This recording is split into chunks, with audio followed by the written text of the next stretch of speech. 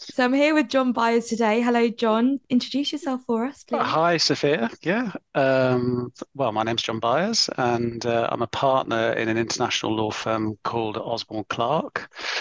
And for my sins, I lead the firm's International Artificial Intelligence and Machine Learning Group, which is a collective of legal experts that advise clients on all sorts of interesting, convoluted issues that arise in relation to the use and licensing of artificial intelligence technologies. And I get to travel quite a lot as a result because we have a very international client base. So a lot of my clients are based out on the west coast of the States in Silicon Valley. We can imagine a lot of the leading AI solutions are being developed, as well as across Europe. So that's me, really.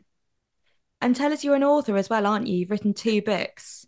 They're called Artificial Intelligence, The Practical Legal Issues. So tell us about those books as well. Yeah, yeah. So they don't exactly trip off the tongue. It's not going to be the latest Jackie Collins, but they are um, two books. The first is AI: The Practical Legal Issues, which is my own book, which is now in its second edition, and I'm struggling manfully with a third edition, which will hopefully be the manuscript will be complete in the summer, which is going to take into account the new European Union Artificial Intelligence Act, as well as hopefully UK regulatory developments on artificial intelligence if the UK government finally gets around to publishing its AI governance white paper. And that book is really a kind of 50,000 foot view of the kinds of problems, legal problems that use and deployment licensing of AI can bring, and it's specifically directed at those who have an interest in those legal and commercial issues. And the second publication is AI, a Law Over Borders comparative guide, which again is well, it's in its first edition, and hopefully that will roll forward. We've got a plan to kind of update that every year or so. And that's been written with my colleagues in Osborne Clarke across Europe and also some eminent other global practitioners. And what we're trying to do in that book is give a snapshot of what's happening in each country in relation to AI regulation, because what a lot of people don't know is that AI is on the cusp of being very heavily regulated. And a lot of your listeners will have heard of the GDPR, which is the General Data Protection Regulation, which is Mhm. the wide-ranging law that the European Union put in place to regulate data, personal data in particular. Well, what the EU is doing, and several other countries are doing, is putting in place very similar legislation to regulate the use of machine learning and artificial intelligence.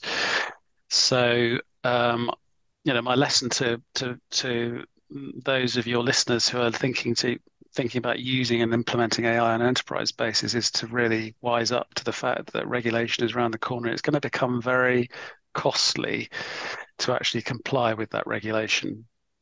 Yeah, so interestingly, I've just seen an article in The Guardian about Meta's massive data leak that recently happened when it's trying to develop the chat GPT. They're trying to develop their own version of it. And it says about how it may potentially even democratize AI. What do you think about that? Is that part of what you're looking into with your new book? Well, I think the data breach issue is a different regulatory concern that not just Meta but other businesses will have in relation to the leaking of personal data, and that specifically in the European Union, that would be something that would be covered by the GDPR, and there are laws in the United States that cover that as well. Um, I'm not certain it has the as that has a sort of follow-on impact to democratization. I think what's happening really is that we're all becoming fascinated by textual interfaces like ChatGPT, which are purporting to bring artificial intelligence to the masses. And I guess that would be something that could be argued to be a tool that will make AI available to all. But that interface comes with quite a significant health warning in terms of the potential regulatory burden that you'll be undertaking if you use it. Not a lot of people understand that. I think a lot of people are very and I have been as well, bewitched by the richness of the interaction that you get with using something like ChatGPT. And I don't know whether you've actually used it, Sophia, but Well, funnily it. enough, I did ask it to ask you a question today. Oh So we right, met oh into that. dear. I was um, just intrigued whether it can do a better job than me, but it turns out it yeah. can. Well, yeah, well, in some respects, yeah. But the question that you asked about Meta is an interesting one because it does, in a sense, bring to light the two issues that are always going to be in the forefront of a regulatory lawyer's mind in this space, which is the regulatory position of AI and the regulatory position of data, and they are a tangled spider's web of regulation. And not a, you know, if you're using AI that processes personal data, then you're going to have not only the AI regulation, whether that's the AIA in the European Union, the Artificial Intelligence Act in the European Union, or potentially the Algorithmic Accountability Act in the States, or the AI and Data Act in Canada, but you're also going to be dealing with underlying data regulation. And getting it wrong has pretty severe financial consequences because both the GDPR and the AIA well, when the AIA is enacted, have very high financial penalties in worst case scenarios for breaching their obligations. Let's just take this back. What is AI? Right. Okay. Um, Very good question. Well, I like to think of AI as the ensemble term. It's the kind of collective descriptive term for a bunch of very clever technologies. And if you kind of conceptualize Sophia an onion Mhm. with different layers, AI is the kind of the wrapper, the top skin of the onion. And within that, you'd have very clever technologies that are potentially assistive of machine learning, which is really what loads of people think of as artificial intelligence. We'll get to that in a moment. But it are white box systems like classification, decision trees, or Bayesian networks, which use Bayesian mathematics to work out what they should know from what they don't know. And don't ask me to explain that further because I'm not a mathematician. But basically, those Bayesian systems are used to model complex chaotic environments, Mhm. typically things like crowd movements or um, variable, lots dynamic variable environments that are very difficult to compute otherwise. So you've got that sort of layer, and then within that you've got machine learning, which is what everyone thinks of as AI, which is the really clever piece of technology. And that's not something that many people think that's a relatively new technology. It's not new. It was first conceptualized in 1952 by a guy called Marvin Minsky. They just didn't have the technology to actually scale it into anything meaningful. And that was essentially a computing structure that was very crudely modeled on the human brain with Mhm. different neural levels of processing. And what we have in modern times is deep machine learning, which is really where the exciting stuff happens. And that's at the core of the onion. And that is taking uh, Minsky's machine learning and taking it to a different level, scaling it with modern computing power. And the really extraordinary thing about machine learning, and it's a sort of fundamental kind of conceptual issue about it, is that even though data scientists and then computer architects can create these deep machine learning models, in any given situation where the machine learning model is coming up with a decision, we still don't know in any given circumstance how or why that machine learning system came to the conclusion that it did. And that's a function of its complexity. So you can set up a neural network, a very deep neural network, but what you can't do is understand, at least with a very deep neural network, how or why it came to that conclusion. It's very, very difficult to do that. And that's why they're called black boxes. They're inherently opaque. And it's a bit like applying the same sort of rationale to you if you are making a decision. Mm. Um, you can, we're not going to know precisely which synapses and which neurons fired in your brain to reach a particular conclusion, but you will reach an output.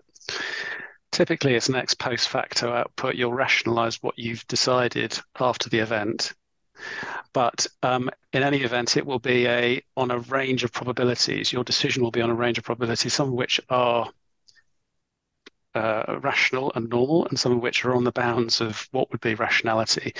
And that's very much a feature of machine learning systems as well. So the art of a data scientist as well is to tune machine learning so that the outputs are within the kind of apex of a bell curve. They're not edge case decisions. They're not weird, to use a kind Okay. of colloquial term. Yeah, And to give you an works for me. example, yeah, that would be a situation where a Tesla car decides for no apparent reason, and there would clearly be a reason, but no apparent reason to steer off the road and into a crash barrier or into a truck. And it might be because it's confused the white side of a truck with a grey sky, and that's why it's done that. Oh, But what you can try and tune out these edge case decisions with machine learning systems, but you cannot remove them completely. Um, so we've and created something we don't fully understand, and that exactly, is yeah, wow. yeah. Okay. So it's a bit like magic, you know. Yeah. It comes up with amazing results and amazing outputs, and it's inherently so complex that we can't understand how it got to those conclusions. And that creates all sorts of issues for regulatory lawyers and actually for the law, because any decision that has legal consequences, you need to be able to justify. You need to be able to. So if it's a decision that's been made by a machine that has real consequences on the individual, such as a decision not to grant a mortgage or a decision not to grant citizenship or not to not to give you a job or to discard your CV, these all have fundamental rights attached to them. Mm. And it's very difficult to justify the use of artificial intelligence or machine learning systems in those situations because it's very difficult to explain how those systems came to those conclusions. Now, I would say, by caveat, I'm talking about the most complex, opaque, and deep neural networks. There are lots and lots, as you can imagine, of industry dollars that are being thrown at trying to create what's called XAI or explainable AI. But what's really interesting about these explainer systems, which are systems that tend to moderate the core explainer system, is that they reduce the efficiency of the underlying machine learning system. So you can get to explainable AI, but they're not as powerful as the opaque systems. Oh, right. So Okay. So, researchers are wrestling with that at the moment. And it doesn't really solve the regulatory issue because there are all sorts of compliance hurdles that, in particular, the European Union are putting in place to regulate artificial intelligence, and having an interpolating explainer system is not really going to solve those problems because it would be subject to exactly the same regulatory constraints as the core AI system. And it is a machine learning system as well. So you can see how it gets into a kind of philosophical feedback loop where you're not actually solving a regulatory issue. You might be making it a little bit explainable, but it's not it's not assisting you getting to a clarity on a machine learning decision. Sorry, that was a bit of a kind of long and windy path, but hopefully that kind of you followed no, that. it's fascinating. I mean, this is the thing that should we be afraid of AI? Like, because it's unpredictable still, but so powerful.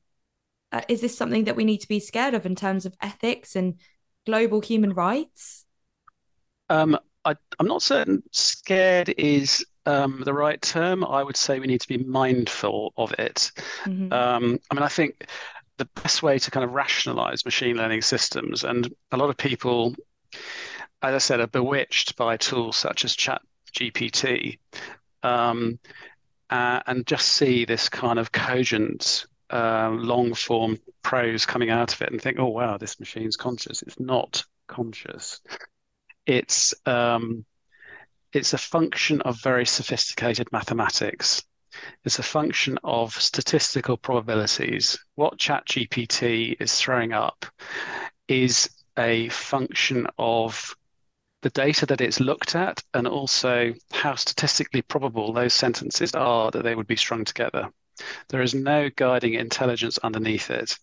And therefore, there is no um, consciousness, or if you were going to go into the Terminator scenario, there's no underlying, or Skynet, no underlying malevolence.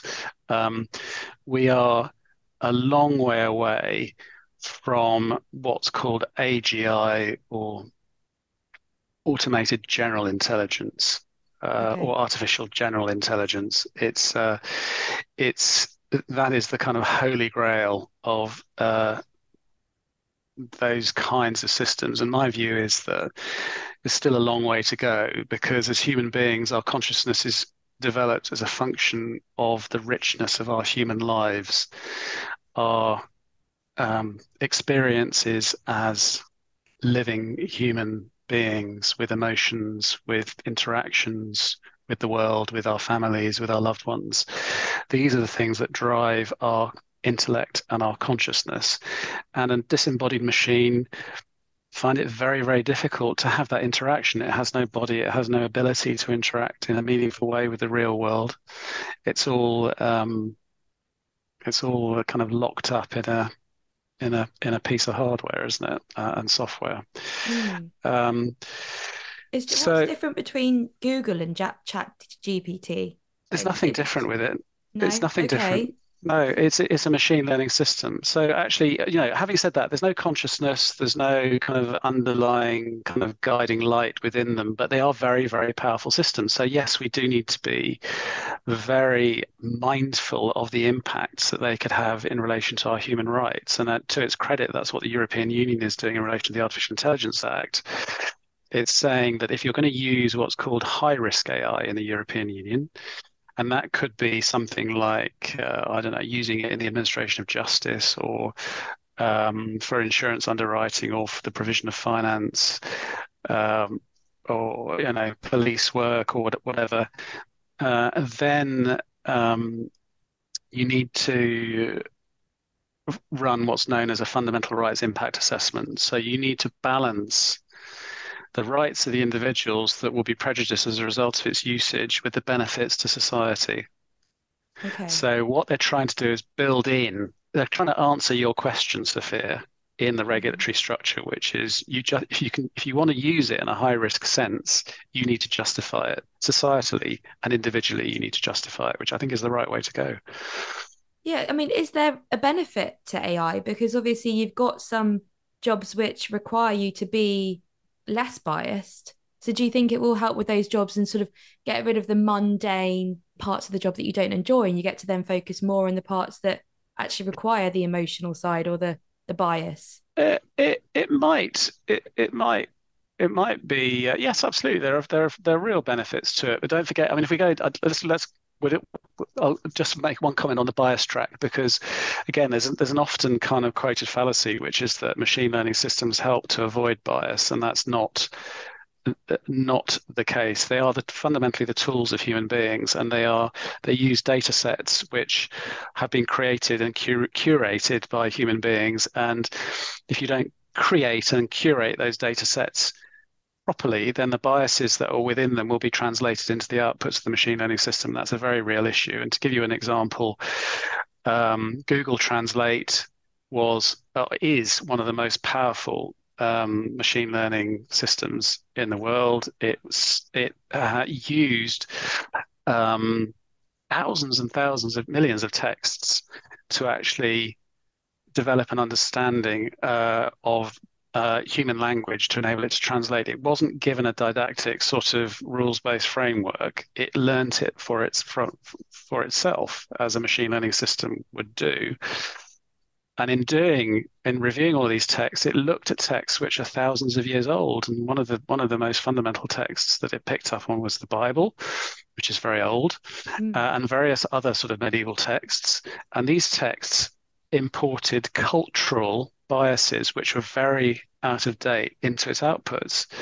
So Google realized that. So um, it's been fixed now, obviously, but one of the more apparent and slightly entertaining kind of examples of that was if you had a gender neutral language, say in Finnish, you said to Google Translate, and you translated it from Finnish to English and back to Finnish, and you said, for example, you wanted it to say, he is a nurse, it would come back with she is a nurse. If you said, she is an engineer, it would come back with he is an engineer. Not good at all, is it? He is lazy came back with she is lazy. So obviously this is really unpalatable stuff, Yeah. and Google had to change that, and thankfully it did. But the only way it could do that, and I listened to a very interesting talk by Google's chief engineer for Translate, and saying the only way they had to do that was to put in another machine learning system to moderate the output of the first machine learning system, and to provide alternatives, so to detect potentially when biases were coming through. So that's a very real issue. Mm.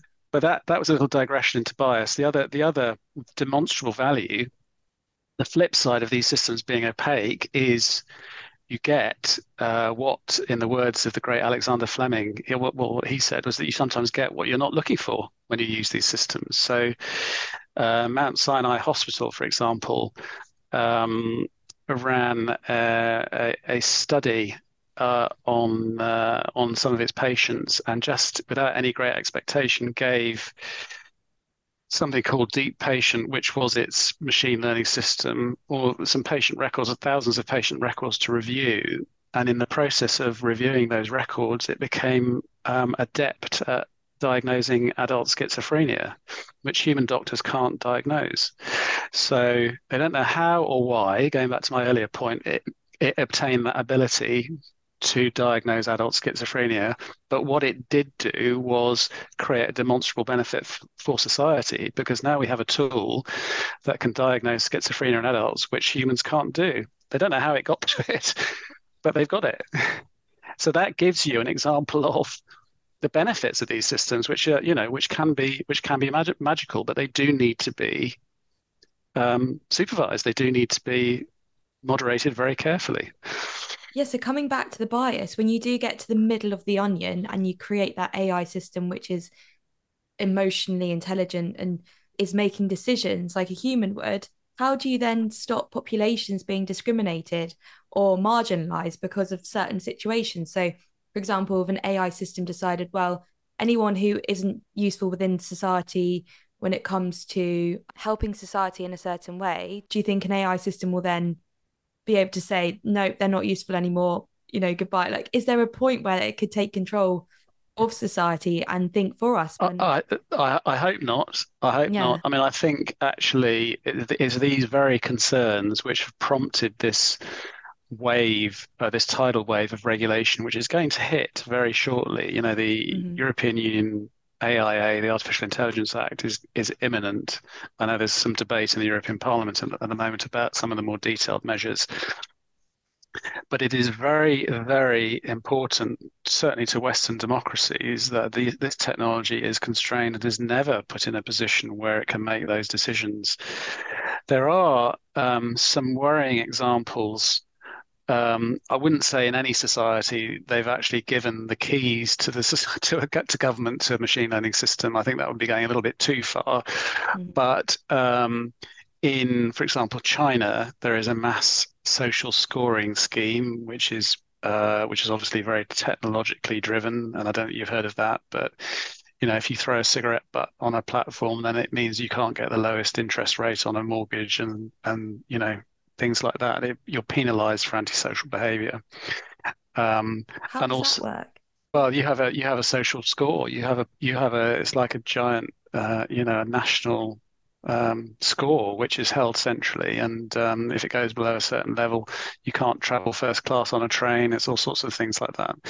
Um, and that's one use of AI that has been specifically, mass social scoring has been specifically outlawed by the European Union forthcoming Artificial Intelligence Act. It's inimical to Western society. It's not the sort of direction that we want to travel in. We are democratic societies. Mm. We are never going to give machine learning systems that kind of control over society. Or, using automated facial recognition, which is another form of artificial intelligence to detect felons, criminals. So they've done that in China as well. So what they've done is they've flown drones over football stadiums, and they've used very clever AFR, automated facial recognition, and de-aging algorithms. So they'll have had a photograph of someone who, is well, it was taken 30 years ago, and they'll fly over a stadium and they'll pick out an individual, uh, apply this sort of take a photograph, match it, and arrest someone. And that's what they've done. There was a notable case a few years back where they did that. They arrested someone applying that technique. So yeah. Wow. It's getting advanced. And that's the thing, even with things like speeding tickets, and they could end up using that so you can't get away with anymore slowing down just before the camera or Oh, anything. you'd be surprised. I mean, there or maybe not, but there are techniques which I'm not sure whether this would be particularly legal in the European Union, but certainly an American startup a few years back was using facial recognition for life insurance underwriting. And typically, when you buy a life insurance policy, what you do is you fill in a very long questionnaire and you explain all of your health conditions, and then your premium is priced up. The risk of life is kind of priced up, and you get your policy. What this company did was you take a selfie, and the algorithm would look at your face, and it could tell immediately from your selfie, from one image, whether you were a smoker, how much alcohol you drank, what congenital conditions you are likely to have, and that was just by taking a picture of your face and working out from that what your net life expectancy was going to be, and apparently far more accurately than filling in a questionnaire, which is extraordinary, isn't it? Absolutely extraordinary. Do you think then law will need to become more regionalized? Because obviously, is the world is very global right now, but then if you introduce AI that other people in other countries might not. So, for example, if we get used to in Europe the European laws when it comes to AI, and then we want to go and visit China, and then we are nervous about being penalized for doing something wrong. How do you think that works in terms of law and making? Do we need like a global law when it comes to AI? What about you know Yeah, I criminal mean, gangs? there are obviously international treaties which allow countries to cooperate, and criminal cooperation is one of the bigger areas of cooperation. But Mm-hmm. law has always been inherently parochial. We've always had a very regionalized approach to law. But I would tend to agree with you, which is that these issues are so serious and so fundamentally, what's the word? Fundamentally potentially damaging to human rights, that we ought to cooperate and ought to create a unifying framework on the way in which this technology is regulated.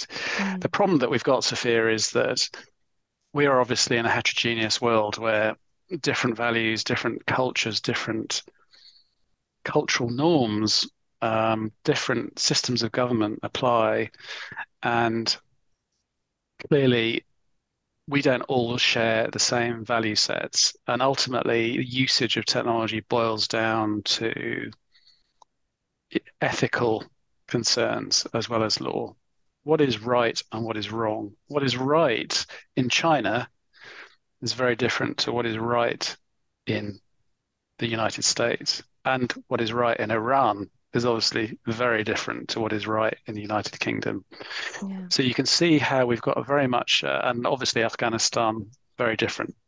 So you can see we've got a very big hill to climb if we're going to have a kind of unifying approach to these technologies.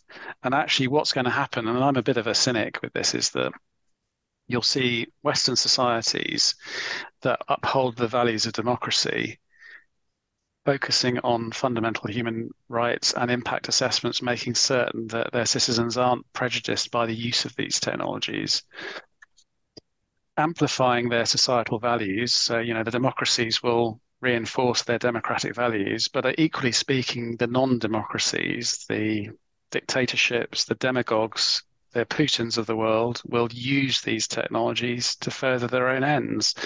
And that makes life in those countries in particular a very scary place to be.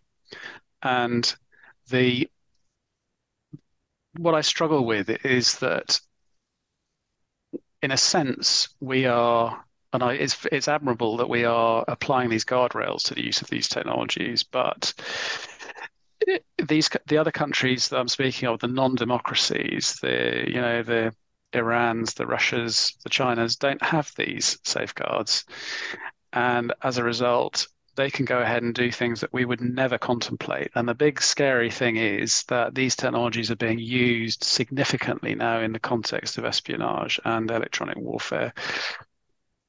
And the concern would be that because they don't have any guardrails around the use of these technologies, they can develop something which is more effective than we possibly could. And what we don't want is them winning the information wars and having an edge on the functionality of these technologies over us. Really, it's a fundamental, a very significant problem. Mm. Yeah, especially because, when it comes to criminal gangs and things, if they have got that ability to explore, obviously they might not have, I don't know, the resources that big large countries do. But if you've got so much regulation in place in those countries, it ends up that you then become the inferior in terms of development. It could be Yeah, quite. and this is an argument that has been raging in the United Kingdom, because obviously since Brexit, we're not tied to the European Union. We don't have to, and we won't be implementing the European Artificial Intelligence Act, which we would have had to have done as part of Europe. And Okay. the argument there is precisely the point you're making, which is that it potentially gives us a head start over the European Union, potentially an economic benefit to not, I use the term, over-regulate these technologies, because the potential impact of the European law is that it will have a chilling, it's a great law, but it will have a chilling impact on investment on the development of artificial intelligence within the European Union. If you overregulate, you potentially push the development elsewhere. I can see that the benefits in that argument, but equally speaking, there is a clear need to regulate the technology, and the UK is moving to regulate. It just won't provide this sort of top-down unitary approach. It's going to be looking at it. Well, we think, because the paper hasn't been released yet, but it's going to be looking at it on a sector by sector basis. So the financial services sector will have an approach, medicine will have an approach, professional services potentially will have an approach to the regulation of artificial intelligence, and they will be what's called light touch rather than a one single unitary measure.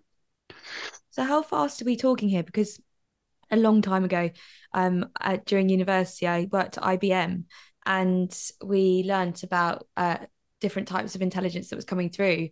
But one technology that always fascinated me was the idea of going up into the stratosphere in an aeroplane and coming back down and landing in Australia from England in half an hour's time. And I remember that was quite like a developed technology back in the day, and it was all that's going to come out soon. And I mean, it's been 13 years and I still haven't seen anything come out that's anywhere near like that. So, I mean, we talk about all of this stuff, but how quickly do you think it's actually going to develop into our society? Well, I think it's happening already, and in ways which are possibly surprising. Um, You know, it's becoming it's pretty much becoming the new norm. And certainly, in your daily interaction, you probably every day you probably interact with an AI system. If you're contacting your bank to do online banking or a call center, you're dealing with an AI system. Um, I worked with a client that has developed a call center sentiment detection system. So quite why they need this is another matter. But if you phone up a call center angry, the AI will work out that you're angry. Um, Oh my goodness. yeah, yeah, What, and and it then will hang do. up the phone? What Well, no, happens? it just reports. So it provides a centralized reporting mechanism so that all the customer services agents are following the scripts and everything. But it's being used in all sorts of ways. So there's a difference between the this kind of technology, I would say, which is very much a sort of something that can be developed within the framework of an existing computer. It just needs data, as opposed to one of these heroic extraordinary technologies for stratospheric flight, which requires years and years and years of physical R&D and physical testing. Right. The frameworks that we've got for machine learning are there. They just need to be refined. And the systems are becoming more and more capable. They still have their issues. They still have their problems. I mean, one thing that you know OpenAI has not yet resolved with ChatGPT is, ChatGPT uses a web crawler to run over the internet and reviews texts as part of its training data to train itself. And as a result of that, is using texts which are potentially copyrighted, which are, subject to intellectual property rights. And it's not clear whether OpenAI, who runs ChatGPT, need to pay the providers of those text licensing revenues to actually use their texts. And there are class action lawsuits going on in the moment in the United States trying to establish that point. Um, Yeah, because a lot of I've heard that students are now using Chat GPT to write their essays for them. yeah, well, this is another example of people checking common sense at the door. Um, Mm. it's not, I mean, it's very clever, and it's, as I said, it's bewitching. It's extraordinary what it can produce. But if you push it really hard, and I have a colleague that has given ChatGPT, well, there's a 17-page analysis of ChatGPT's responses. If you push it really hard and try and get to an answer, you can see how circular some of its responses actually are. It's a very, very interesting analysis, how circular and repetitive. And what it does is it demonstrates how limited the materials are that it's been using to train itself. Um, and the other feature of ChatGPT, which is very worrying, and speaking as a lawyer, and this is a feature of the way in which it works, because remember, it's a statistical probability engine. It matches the probability statistically of sentences and words to each other to create the most probable linkages. It's not capable of providing verified sources at the moment. So if you're a student and you ask it to write a fully referenced essay, some of those references will be absolutely correct, and some of them will be completely fabricated. Oh my And that's gosh. just the way it works. And actually, the worrying thing is, you ask it to write a news story, it will blend fact with fiction in an entirely arbitrary way. And that's just a function of the way in which the system is structured, the way in which it's architected. That's the way machine learning works. Um, and you will not get the same answer to the same question two times running. Again, another feature of machine learning, and it manifests as well in image generation AI tools. I don't know whether you've ever used Midjourney or DALL-E or Stable Diffusion. They're incredible, incredible AI tools.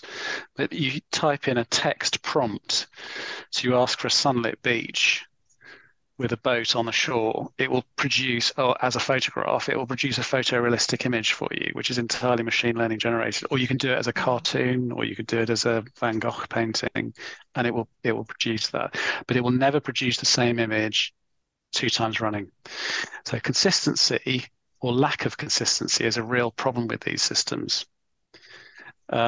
They can produce stuff that's articulate, but it's totally inconsistent and it's full of fabrications. So for those reasons, it's not yet ready to be used in anger for client work, or indeed by any credible academic student. Mm. Well, Um, what about for artists? What makes, what's going to happen to artists if we can create a new painting every single time just from one well, that's prompt? again, that's another worry. And again, these AI image generation tools are again the subject of class action lawsuits from the very artists that have, because in order to get to that level of functionality, those machine learning tools need to review those pictures. They Mm. need to look at those pictures and understand how they were created, and they form part of their data sets. And they take elements from those pictures and create their own pictures. So what they're doing is they're creating derivative works using the core works to create their own works. So there are class action lawsuits where those original artists are saying, "Oh, in a minute, that's our work that you've been using to create your output. You've got to pay us something." So these are issues which are currently being settled at the moment. Wow. Yeah. So it's real, it's current, isn't it? And I mean, I used ChatGPT today to ask. I just wanted to see if it came up with more questions than. I mean, it took 5 seconds for it to come up with 10 questions All um, right. that were far more I'll take a eloquently drink. written. I'm not going to ask you every single one, I promise. But I'll ask you one of them because it is interesting. What do you see as the biggest potential applications of AI in the business world? In the business world. Quite a wordy question, isn't it? It's not something you'd Yeah. want sort of in the middle of a podcast, really. It's Um, interesting. it is an interesting question. I mean, I think personally speaking, the biggest application is not in the business world. I think it's in the field of medicine and science. I think the ability of a machine learning system to predict or to work out how to cure a particular disease through, I don't know, genomic analysis or genomic modeling um, is going to be something and is something that I think is extraordinary. And I think these technologies,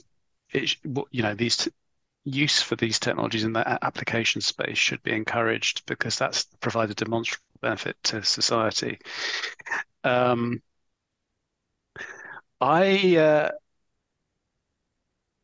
I struggle to see how else. I mean, I'll have a think about that, Sophia, because it's quite a deep question. But in the world of business and commerce, I think machine learning and artificial intelligence will simply provide or facilitate the will help people conduct commerce and make it smoother.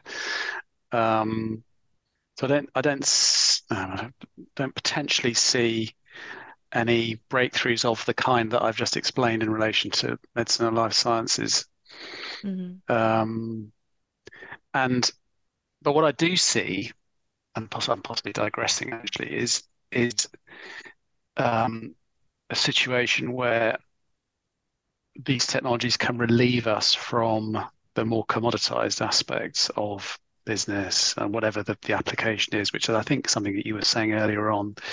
It will release us to move more up the value chain to deal with the more human relationship aspects of business, whereas the more commoditized elements will be handled by machines, Hmm. um, which hopefully will make our jobs inherently more interesting. Although the flip side is that if we've got machines doing loads of things for us, I think there's a dumbing down effect in society.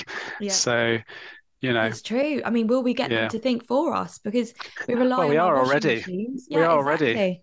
That's Yeah. the thing. Yeah. Oh, I mean, back in my day, because I'm an oldie, you needed to remember telephone numbers. So who remembers telephone numbers now? My phone predicts what number I'm about to dial. I mean, when I'm typing in my Gmail interface, my email interface is predicting what I do find it really irritating. It's predicting what I'm going to say in my email before I've actually typed it.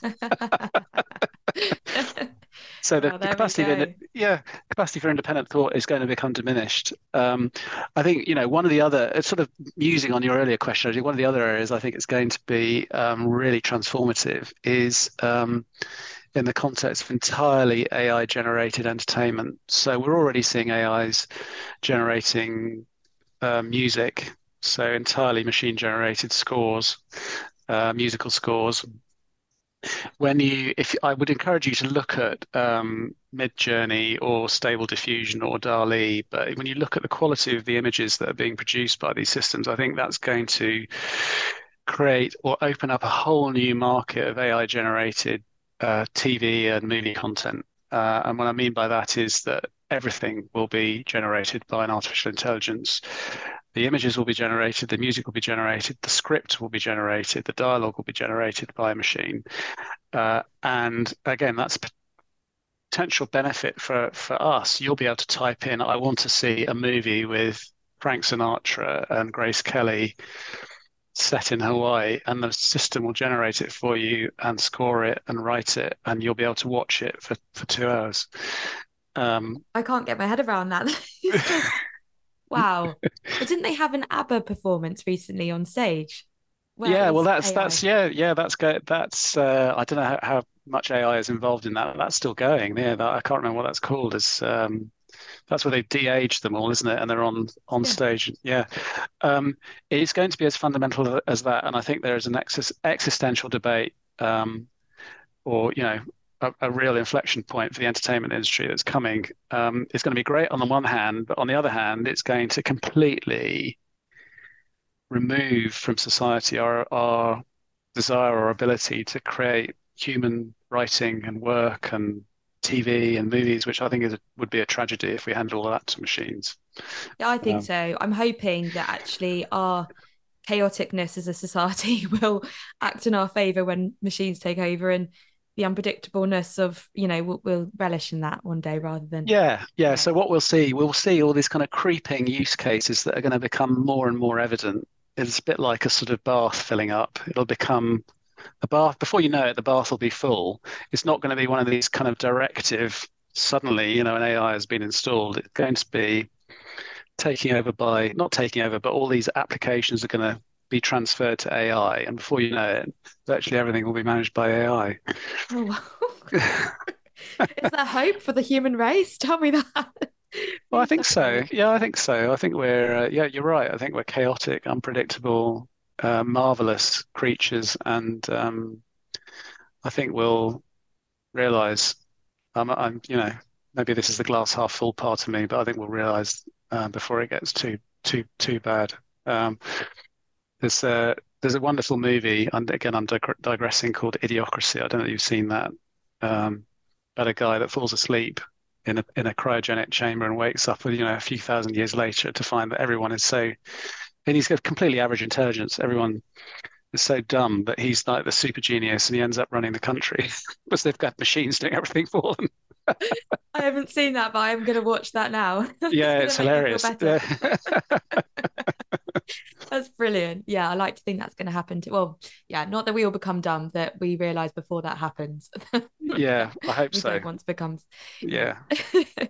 So, as an inspirational person within the law world and the age of new technology, who is your inspiration? This is my final question to you. Who's my inspiration? Well, I think my ultimate hero in this space is Alan Turing. He's he was obviously of a different age. He was an incredibly bright person that did amazing things for the war effort, um, and was one of the precursors of artificial intelligence, but did so in a society which was demonstrably different from our own and suffered extraordinary prejudice as a result of that. And he really is one of these heroes, and I'm so delighted that he's got his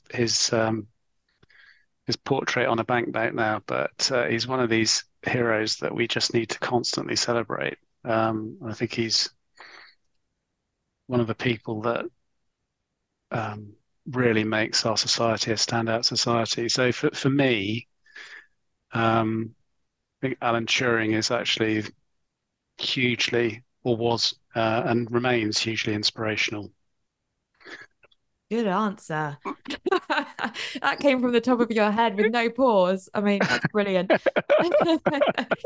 Well, thank you so much, John, for joining me. You've been exceptional and my mind is blown. So thank you for that. This has been an absolute pleasure, Sophia. Thank you.